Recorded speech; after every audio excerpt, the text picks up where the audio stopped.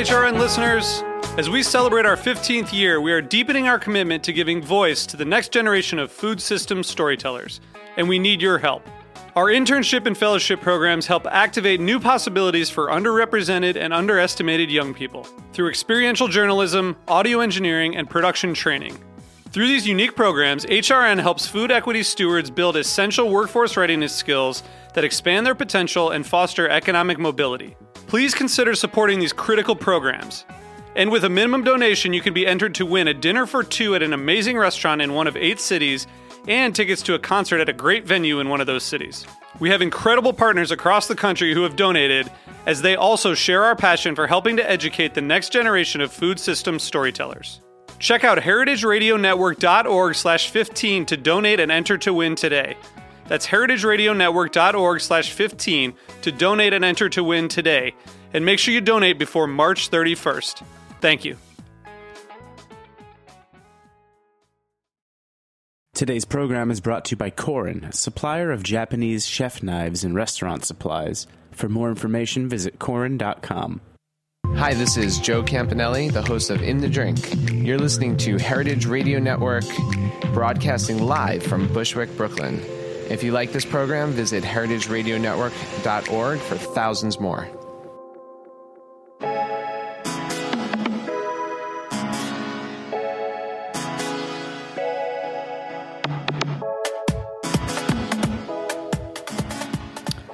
Hey everyone, and welcome to the first episode of The Line, Season 1, Episode 1. Very excited to be part of the Heritage Radio Network family. I'm your host, Eli Sussman, co-chef and co-owner of Samisa and Ed & Bev's restaurant in Brooklyn. Each episode I'll be sitting down with a guest as we trace the line of their career through a one-on-one conversation about their childhood, first jobs in food, and the path they chose that led them to become the chef or restaurateur they are today. From how it all began to where they are now and everything in between, this is The Line. My guest today is Zahra Tangorra. She was born and raised on the North Shore of Long Island in Northport, where her parents ran a catering business called Lovin Oven. In 2010, at the age of 26 and with no previous restaurant experience, she opened Brucie, a charming Italian restaurant in Cobble Hill. Zahra, welcome to the show. Hi. I wanted to start by talking about the Lovin Oven. So it was this progressive catering company. Your parents opened it in the 70s? Yeah. And they were doing some things that people hadn't really seen yet in food. So I wanted to know, how did your parents get into the food catering business, and what did they serve there?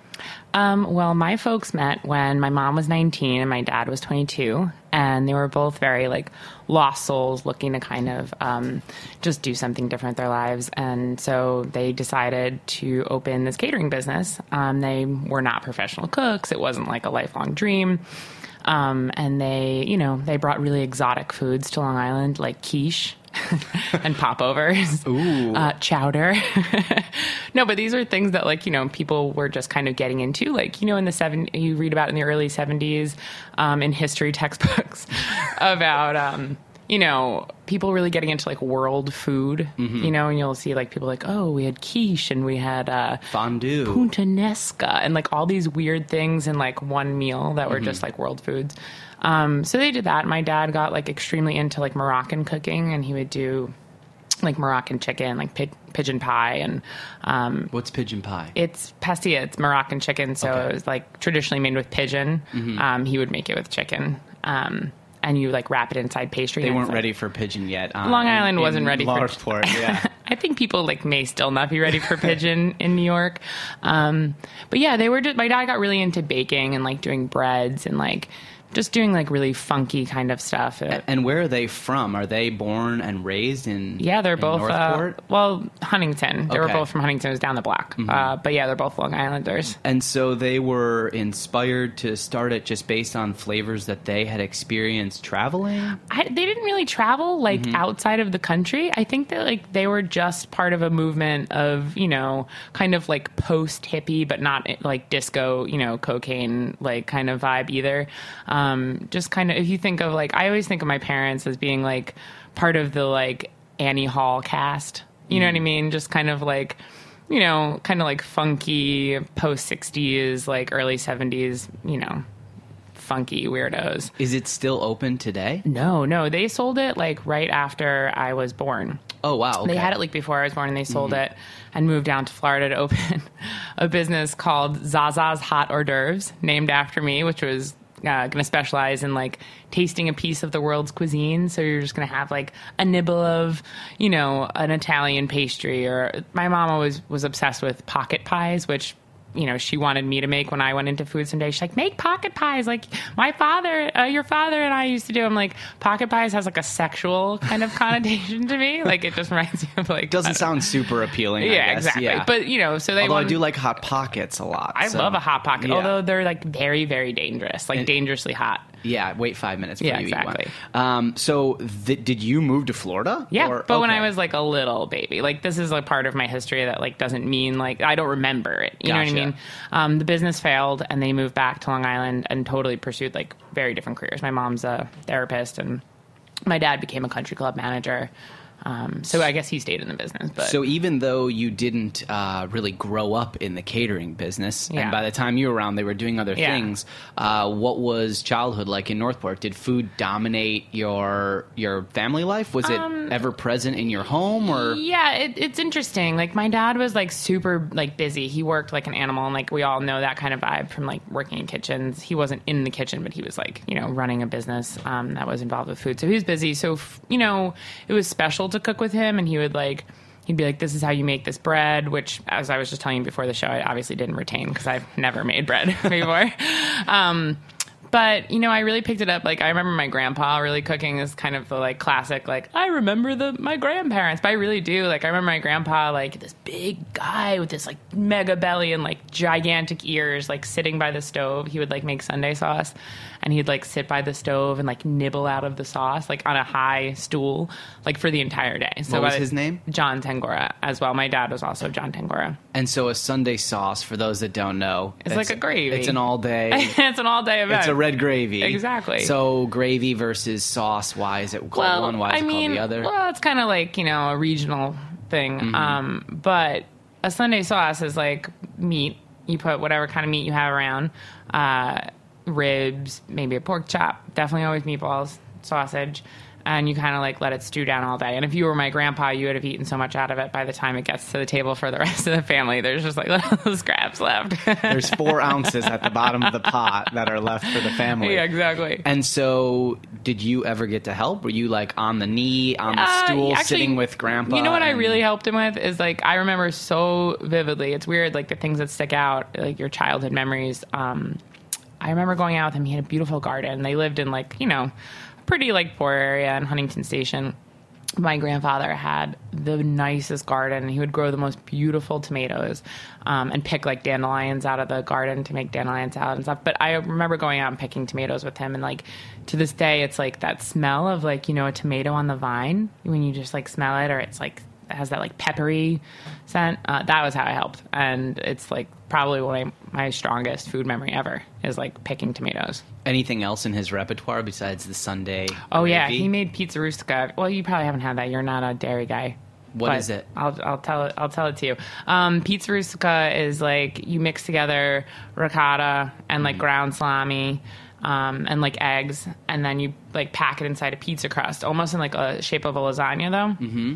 Pizza crust on the bottom, then you like layer provolone and like prosciutto, then this filling, another pizza crust, more provolone and prosciutto, more filling, and then, you know, pack the whole thing up with a topping of pizza crust, and you bake it. So it's a pizza crust lasagna, essentially. Basically, yeah. And then do you delicious. cut it into squares? Yeah, you cut it into squares. And it's like an Easter thing. You eat it with your hands like a pizza? Or well, you can, I guess you could. We usually use a knife and fork. Yeah, Or just a fork. Pretty sloppy. It's a sloppy thing. A lot of breads, like Easter bread and the best sticky buns like in the entire world. We used to make them at Brucie. We always put it on the menu, John Tangorra sticky buns.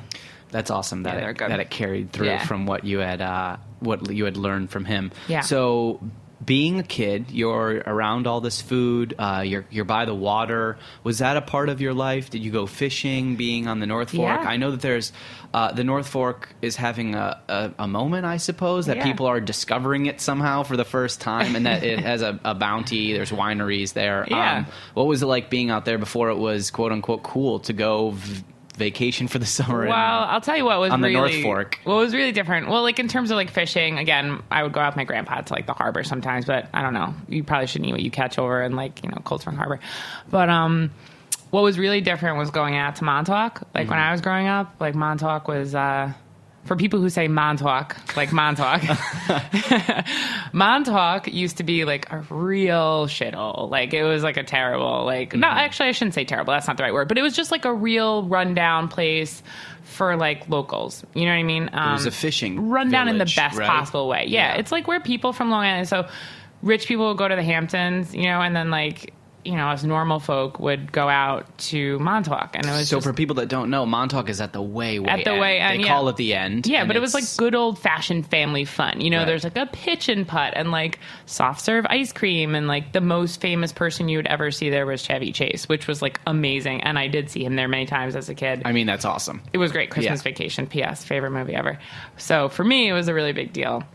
But that was like the thing that I think was like most different. And now Montauk is very much like, last time I was there, I think I saw Terry Richardson. I was like, this place is over. Not that there's anything wrong with Terry Richardson. I mean, God bless, but it's gotten more commercialized than what happens on the North Fork, possibly. So when you spent time there as a kid, what was it like being in the country, or was it really built up? I mean, what were the 80s like? No, I mean, it was definitely much more chill, but people are just like not obsessed with food the way they are today, right? And with like being everywhere, right? So like, I'm here, it's beautiful, I heard this place is cool, I need to take a picture of it and put it on my Instagram, and like, I went to this cool, you know what I mean? And there's good and bad things about that stuff. So, like most places in the 80s or the 90s, there's a little bit more of a purity to it, you know what I mean?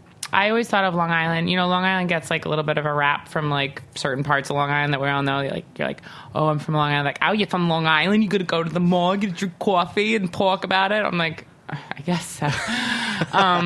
But really, it's like a beautiful place. And by the way, you sound like that when you're not on the radio. That is your normal. That is your normal conversational like, voice. Eli, you want to go get a coffee and we'll talk and catch up. But no, it's beautiful, and it still is. And there's like gorgeous farmland and really nice like a bird sanctuary out there that my family and I always go to. So you get back quite a bit. Your family, your mom is still there. My your mom dad lives still there. No, my dad lives in North Carolina, in Asheville now. But I go visit my mom a lot. So, as you're growing up there, you decided, you made the decision that you wanted to go to FIT. Yeah. Right? So that became your kind of trajectory away from Long Island. I'm curious about that part of your life. Obviously, you've always been creative. Can you talk a little bit about how the fashion world interests you and how that shaped the earlier part of your life? Yeah. Well, when I was in high school, I was really into like underground hip hop. I was really into like graffiti and like that whole culture, and like I really just wanted to like be in the city. I mean, growing up like close to the city, you spend a lot of time there anyway, so it wasn't like I need to get myself to the big city someday, you know what I mean? Like it was an easy transition kind of, but so I went there for fine arts, and I just wanted to be an artist. Like I was like a 18-year-old who was like just learning about like world affairs and politics and art, and I was like, I'm gonna make like political art, and like, you know what I mean? Like it was when Bush was still president. I was like angry about that. I was like making artwork about it a lot, and I just wanted to be in New York, and I really thought my career would be as an artist. Like actually my dad, who I admire very much, and he's extremely creative aside from being a great cook, he's also a really great artist and an art history buff, and has a degree in art history. So a lot of that, like I was just like, we always want to kind of secretly emulate our parents in some way. Maybe not always, but I sure did. And I really, really respected my dad and kind of just wanted to be just like him. So I was like, he was an artist and I want to be an artist. And, that's just how I saw my like life going. So where did you move to specifically when you moved to the city? Well, I lived in the dorms on 27th and 7th,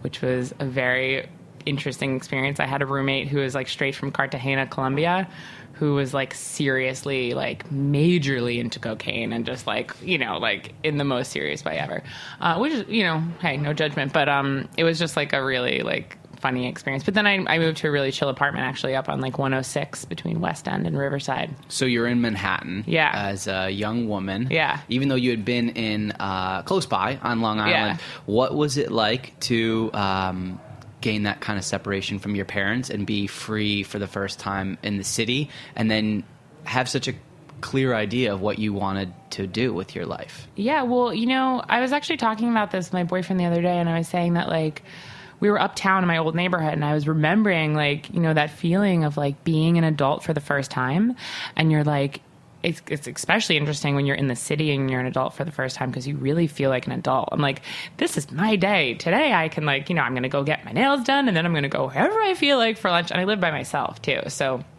it was really cool. It didn't feel like so crazy, like being away from home, but it was really like liberating feeling like being on my own in the city. And actually, this is kind of cheesy, but I think maybe some of the female listeners out here could relate to this. Like, it was when Sex and the City was like a big time show, and there was some kind of feeling about being like empowered as a woman and living on your own in the city that was just like really, really exciting.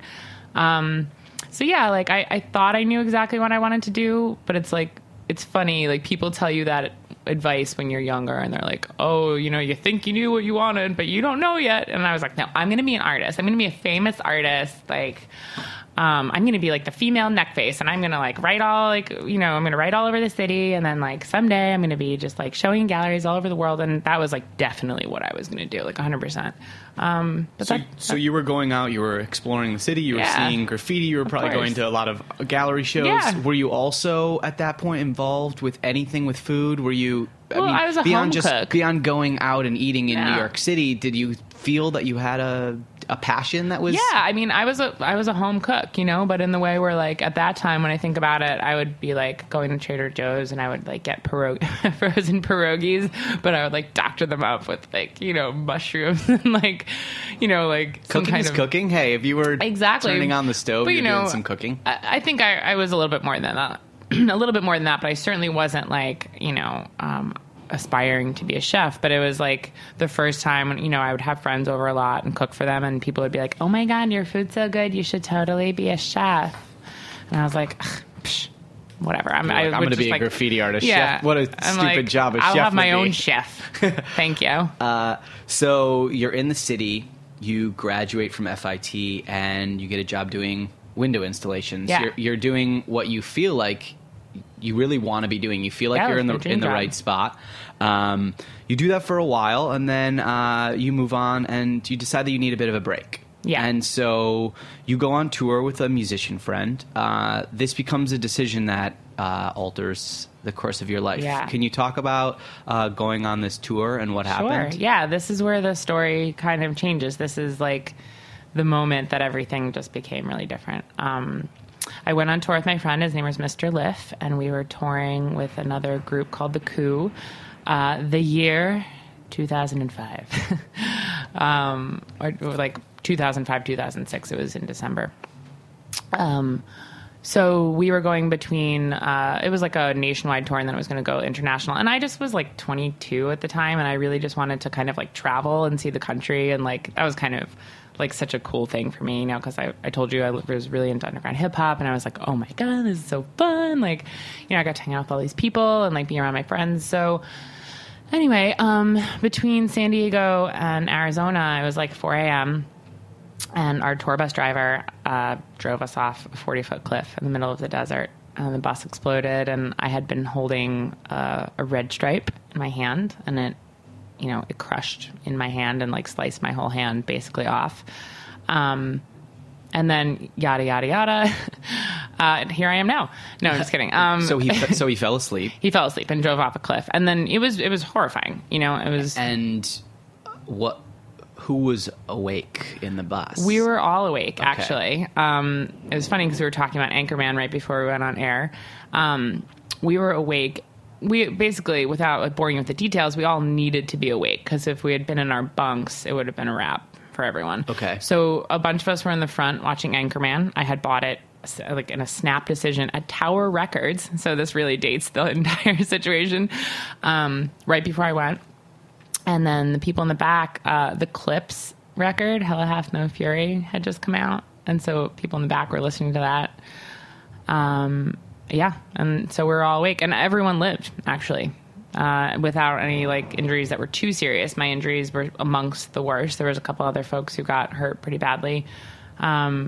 yeah, it was a horrifying ordeal. I mean, I've talked about it so many times at this point that it feels like telling a story about a movie that I saw. Like, oh my God, and then it exploded. You know what I mean? But it really happened, and it's at this point, does it feel like it is your story, or have you shared it so much that has it lost some of its power for you? I think that that's an interesting question, actually. As much as I've been asked about this, no one's ever really asked me that.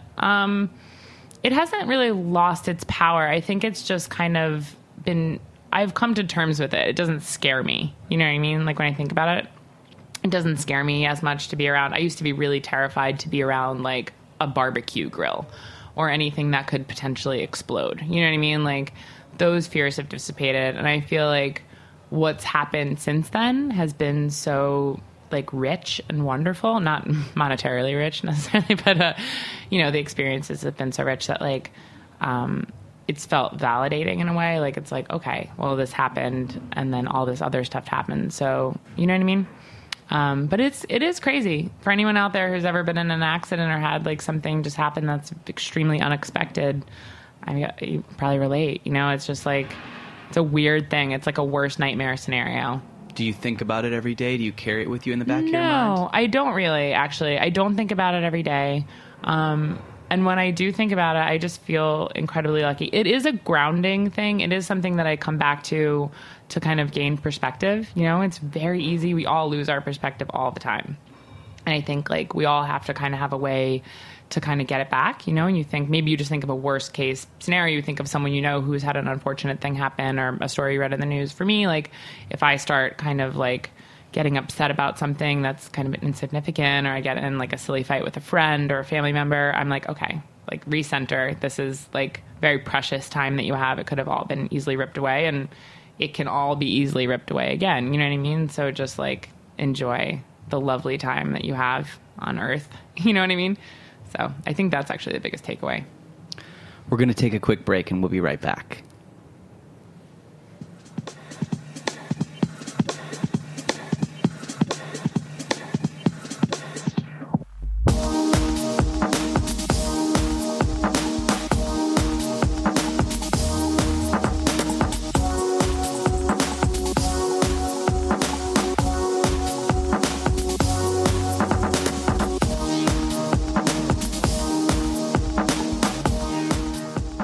Today's program is brought to you by Korin, supplier of Japanese chef knives and restaurant supplies. Korin is proud of their Japanese culture and traditions, but they want you to know that their products are not just for Japanese restaurants. Their knives and tableware bring out the best qualities of food from every culture and fit into every restaurant, from French to Pan-Asian to American, and that is why they're located in New York City, where people from every country in the world come to eat. Korin's unique store in Lower Manhattan is home to perhaps the most extensive collection of Japanese chef knives in the world, including Japan, plus the rarest natural sharpening stones and exquisitely designed tableware. They also host special events such as knife sharpening demonstrations and parties with New York's most famous chefs and restaurateurs. Korin is dedicated to this ideal, bringing the implicit and elegance of Japanese culture to your table, be it in your home or in the finest restaurant. For more information, visit Korin.com.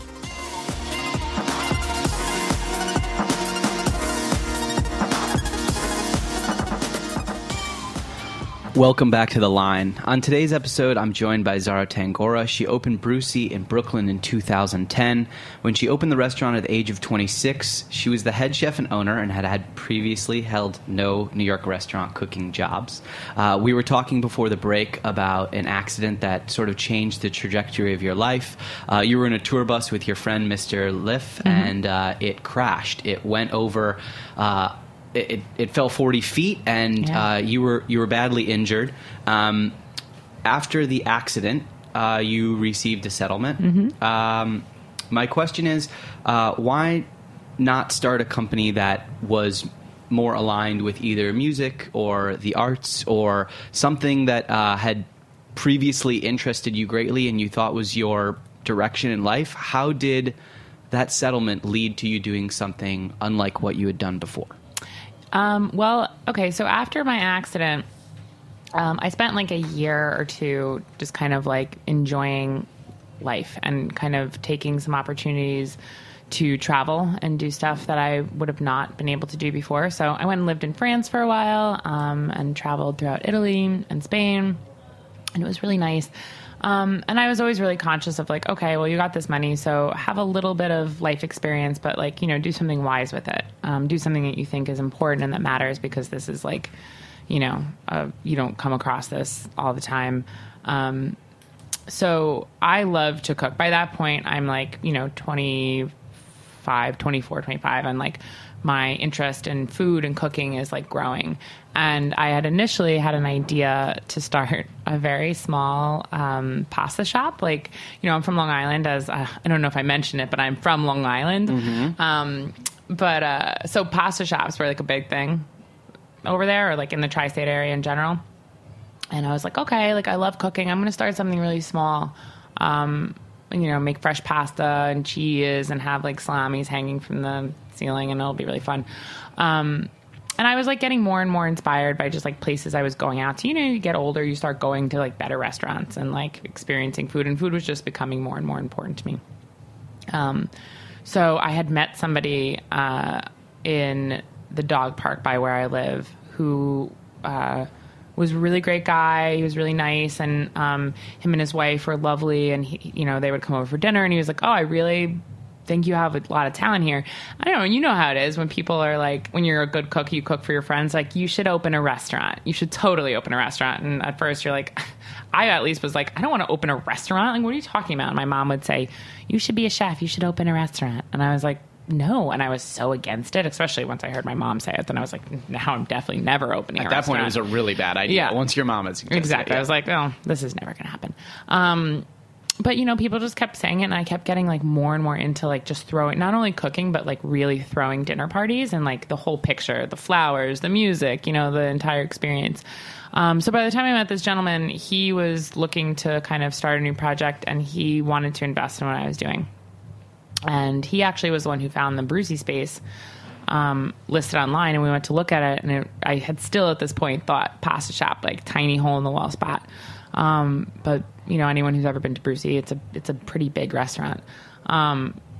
So it just kind of went from there. And we're like, all right, now we're going to have a restaurant. And long story short, this guy, ended up deciding to do something else and not wanting to be a part of the project about 2 weeks before we opened. And then, so there I was, I had this gigantic restaurant, no experience. I worked like as a pizza delivery girl, you know what I mean? But so you were ready at that point, yeah. My pizza delivery girl experience, and me were ready to open a gigantic seat restaurant, a 72-seat restaurant in Brooklyn. And I was like, okay, we got this. So you briefly just alluded to the fact of creating an experience for people when you were cooking prior to opening up the restaurant. Yeah. All the time when people ask me for a delicious spot to go to dinner that has a nice vibe, a neighborhood vibe that's friendly, that's inviting, or they had a special occasion, I would send them to Brucie. You were able to cultivate a type of environment there and a type of experience. Can you talk about what made Brucie special in your mind and about the type of experience that you tried to create for your guests? Yeah, totally. Well, I think a wise woman once told me that everyone's greatest strength is also their greatest weakness. And so I think the inexperience that I brought to Brucie was, at times like a problem, and at times like something that like I wish, you look back and like, oh, I wish I had just like had more training beforehand. But I think that the authenticity of like what we were doing, and what I tried to do really translated to people feeling like they were in some place that was kind of different. You know what I mean? And so I'm service oriented. Like the food is obviously extremely important, but I really wanted people to come in and feel like they were not just like at another restaurant. You know what I mean?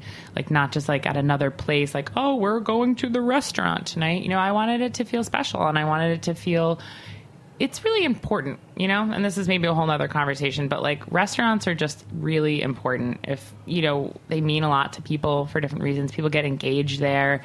People break up there. People like come in after they found out really terrible news, or they go to celebrate an anniversary, and they also become part of people's stories. So I wanted to make sure that we were giving them a good story. I'll jump back to the opening and what that was like in a second. But you talk about people celebrating and sharing a moment at that restaurant. Yeah. For you, not having any previous restaurant experience, how did you go about making a place that you thought would be a restaurant that people would want to go in the neighborhood every single week? Well, I mean, obviously the food was important, and like we tried to not just like let the concept trump the execution. You know what I mean? Did you visit a lot of other restaurants and see what they were doing? Did you talk to people around New York about what they were doing, or did you just kind of decide and then roll with it? Well, we changed our menu every single day, so everything was just like the food was really just about our own vision in terms of like creating a space that really felt homey and inviting. I mean, I had been going to Marlowe and Sons and Diner for forever. I used to live around the corner, and that was really the first time that I remember being in a restaurant as an adult. Of course, you have like your childhood memories of like special places, but that was the first time that I remember feeling conscious as like a person who understood what was going on in restaurants as an adult, about, wow, there's something like really special here. And I think the thing that I lifted from there was not like, oh, well, I want to do this kind of food. It was really just about seeing how like Andrew had created a place where like the employees seemed to really like being there, And I think when you see that employees really like being where they are, it's like a completely different story. It feels like being at a party that everyone wants to be at. And that was the thing that I kind of took away the most. Because I think those places always were like that, and they still are. And it's like a very special thing. So I really wanted to make a place that my employees felt proud of being at and they wanted to represent. And it wasn't just like, when you go into a restaurant, you hear like two servers talking to each other like, oh God, the boss. Or like, oh, I can't wait to get out of here. You know what I mean? I think people who worked at Brucie for a long time really like loved it and felt proud of it, and that really rubbed off. And it was a big party, and I think when the customers came in, they felt like they were in on the joke. They were part of the fun. Often a lot of the ways that people mentally deal with working at a restaurant is by talking about someone. Yeah. Oh, the chef, the boss. Like, I don't doubt that happened too. There's a way to kind of shift the blame to someone, right? Exactly. To a certain extent. But you were the boss. Yeah. You were the owner. You were the chef. You were in the kitchen. You were in the basement. Yeah. I had unpacking the delivery. That's true. How do you mentally deal with the experience of being 26 years old and being the person who everyone is going to for the answer to their questions? Well, honestly, sometimes not that well, that was a really challenging thing, especially to be among your peers. And those people were my friends, and a lot of them still are my like dearest friends in the world. Sometimes really well, at the times when I didn't deal with it well, it was like suffocating. It was too much. I'm like, the cooking, the work, the floods, all of that was the like easy stuff. The people like hating you sometimes and being angry with you, that was really hard. Having to yell, or I guess no one has to yell, but let's just say yelling, and losing my temper and like going home at the end of the night and being like, I yelled today. I like cursed at people, you know what I mean? And not to paint the wrong picture of myself, because I'm not like a monster who's just like running around and like, but there is a that's tough, man. That's tough. That nobody tells you about that. That's tough. There is a chef mentality that can be very common throughout many cities. That is like, there's this chef as an archetype of someone who flips over mise en place and throws plates in the garbage and yells. I've done that, and for sure. And so that is the type of chef that some people are, and some people are on the other end of the spectrum. Yeah. How did you decide what type of chef you wanted to be, or did time determine that for you? Well, you know what I'll say? I will say that it is the hardest employee to regulate as a boss, especially as a chef, is yourself. You know what I mean? Like when you own the restaurant, when no one's going to fire you, the worst thing that can happen is someone will quit. And that's actually very bad, or that you'll hurt someone's feelings, which is also terrible. But it's really hard to keep yourself in check and keep your temper in check. It's, as you know, extremely stressful to be a chef. It's so immediate. It's so quick. Like, the product has to be perfect. Your reputation is on the line. Like, everything happens really fast. So if something goes wrong and like a plate comes back and it's wrong, or one of your cooks puts out like a raw chicken, it's so frustrating, you know? And as an employee, you can't just like go crazy and throw a plate in the garbage. But as a chef and as an owner, you absolutely can. Who's going to stop you, you know, except for yourself? So self-regulation is a really hard thing. And it's something that maybe comes easier to certain personality types. I feel like, you know, it's really important if you do, you know, lose your temper, to like learn a lesson from it. Okay, I lost my temper. That was unfair. Who do I need to apologize to? What do I need to learn about for the next time? You know, because that's just not like something that you want to do, or that's okay. But it's hard. It's really hard to figure out how to be, especially honestly, like as a woman. It's harder to gain respect as a female boss in any field, I think. And so sometimes sternness is something you feel like you need to kind of be more, you know, you need to be more aggressive sometimes so people take you seriously. And that also can really backfire. It's tough. It's tough to find out. I don't think I really knew who I wanted to be until it was the end, you know? Did being a female chef, being in charge of the kitchen, did that ever make you take pause when you were doing things, or? No, I didn't really think about it that much. Okay. I mean, you know, it's a question you get asked a lot. It's tough for the obvious reasons of being a female boss in any industry is tough, or being a female just walking down the street is tough. You know what I mean? It's different. It's just an obvious, but like, you know, yeah, it's tough when you think that someone would respect you more if you know, just were a man. So that's frustrating for a lot of people. We were restaurant neighbors for a while. Yep. I would see you around the neighborhood. Yeah. I liked the whole feeling and the vibe of that was that, you know, what you were doing. And I was always super impressed. I always looked up to you as someone who was doing their own thing. You had a business. You were there all the time. And the food was really wonderful. And but you were always at the restaurant. Yeah. And I was always at the restaurant. And something that we talked quietly amongst ourselves about was about finding the personal balance and about the struggle to decide when to leave the restaurant. And what you alluded to is that as being the boss, there's no one to yell at you, but there's also no one to tell you that it's time for you to leave. So can you talk about the balance? And did you find a balance being the owner and the chef at the same time? Yeah. On this one, I really have to give props to my now business partner, Jenny Lupo, who was the chef de cuisine at Brucie for about 3.5 years. And she was really the one who made it easy for me to leave. And in the beginning, it was really hard. Like she's amazing. She's like the best cook that I know, but it was hard. I was like, okay, I'm going to leave for the night. I'm going to leave you a list of directions. And then, you know, with just a look, like she was so wonderful, even when we weren't like best friends and so respectful. She'd never say this, but with just a look, she's like, I got this. You know what I mean? And then like slowly but surely, I was like, oh yeah, she's got this. So, a year into us working together, it was just like easy to that made it so much easier. But aside from that, it's just like, realizing that like your life matters, you know what I mean? And that the restaurant really matters. But like what I tried to do was really, really like drive home the things that were important to me during like menu meetings. Our menu meetings were so important. So like going over steps of service, like making everyone like making jokes and like asking people about their days, not as like some kind of trick. I really did want to know about their day, but just like engaging people and making sure that like we were all on board, we were all a team, and like everyone knew what I wanted, and not what just I wanted, but just really like what was the right thing to do, you know? And that made it easy for me to leave because I'm like, these people understand what to do, you know?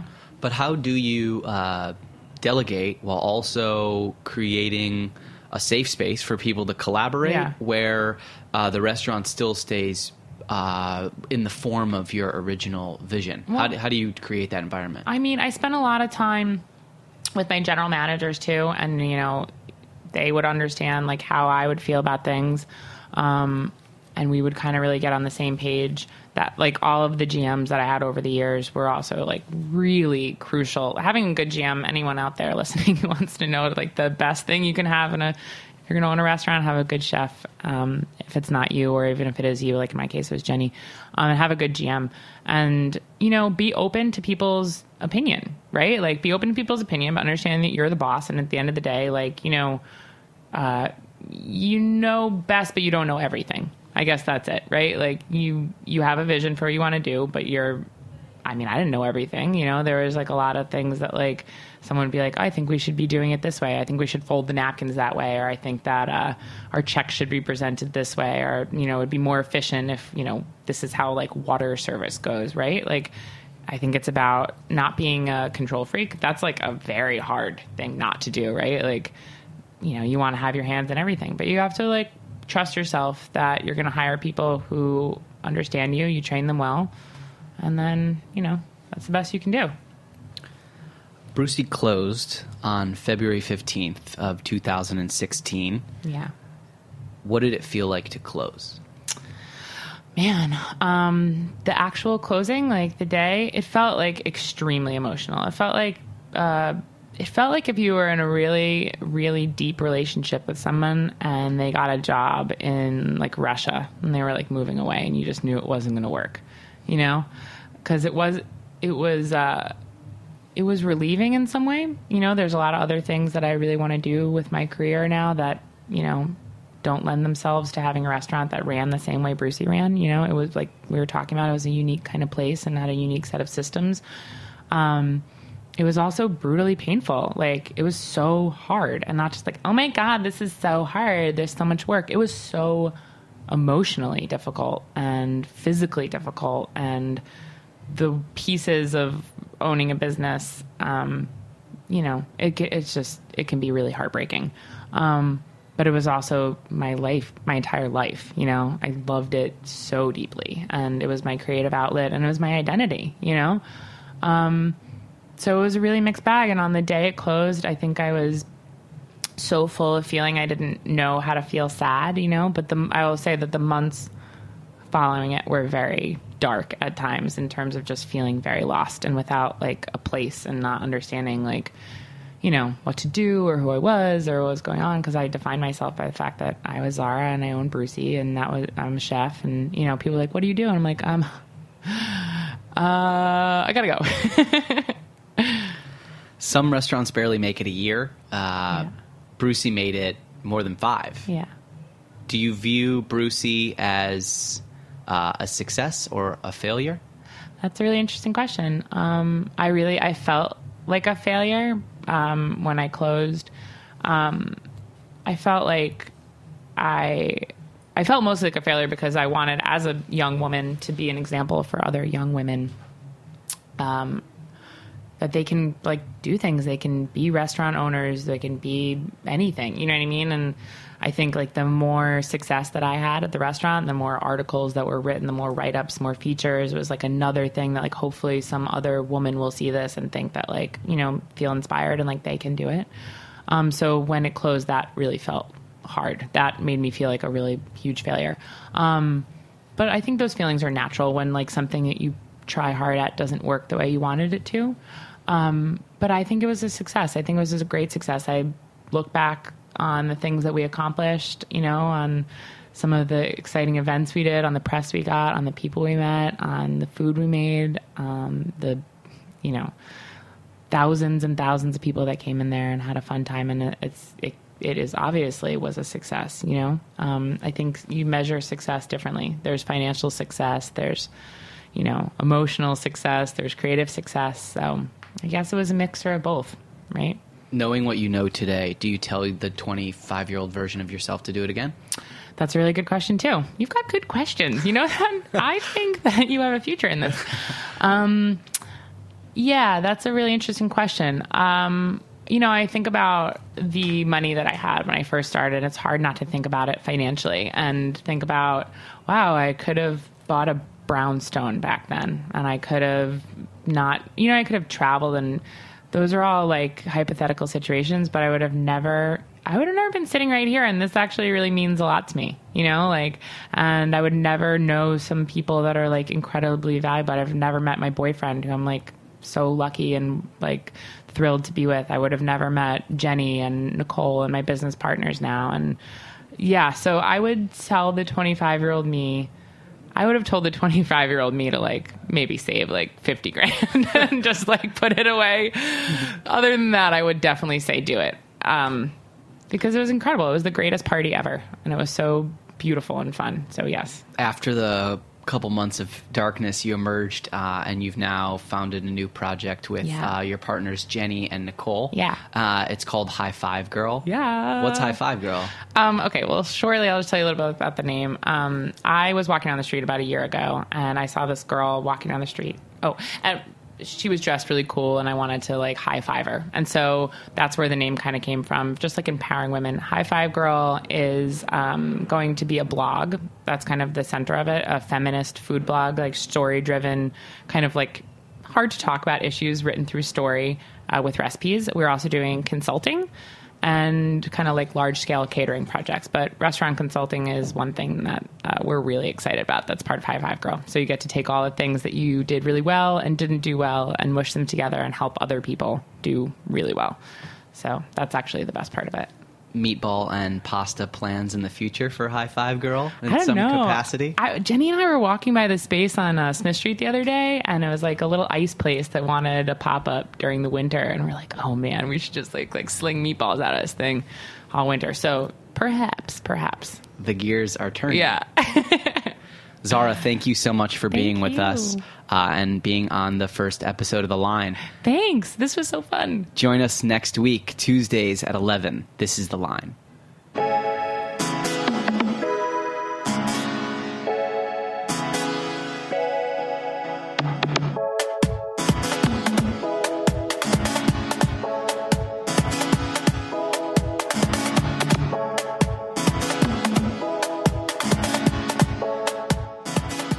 Thanks for listening to this program on heritageradionetwork.org. You can find all of our archived programs on our website or as podcasts in the iTunes Store by searching Heritage Radio Network.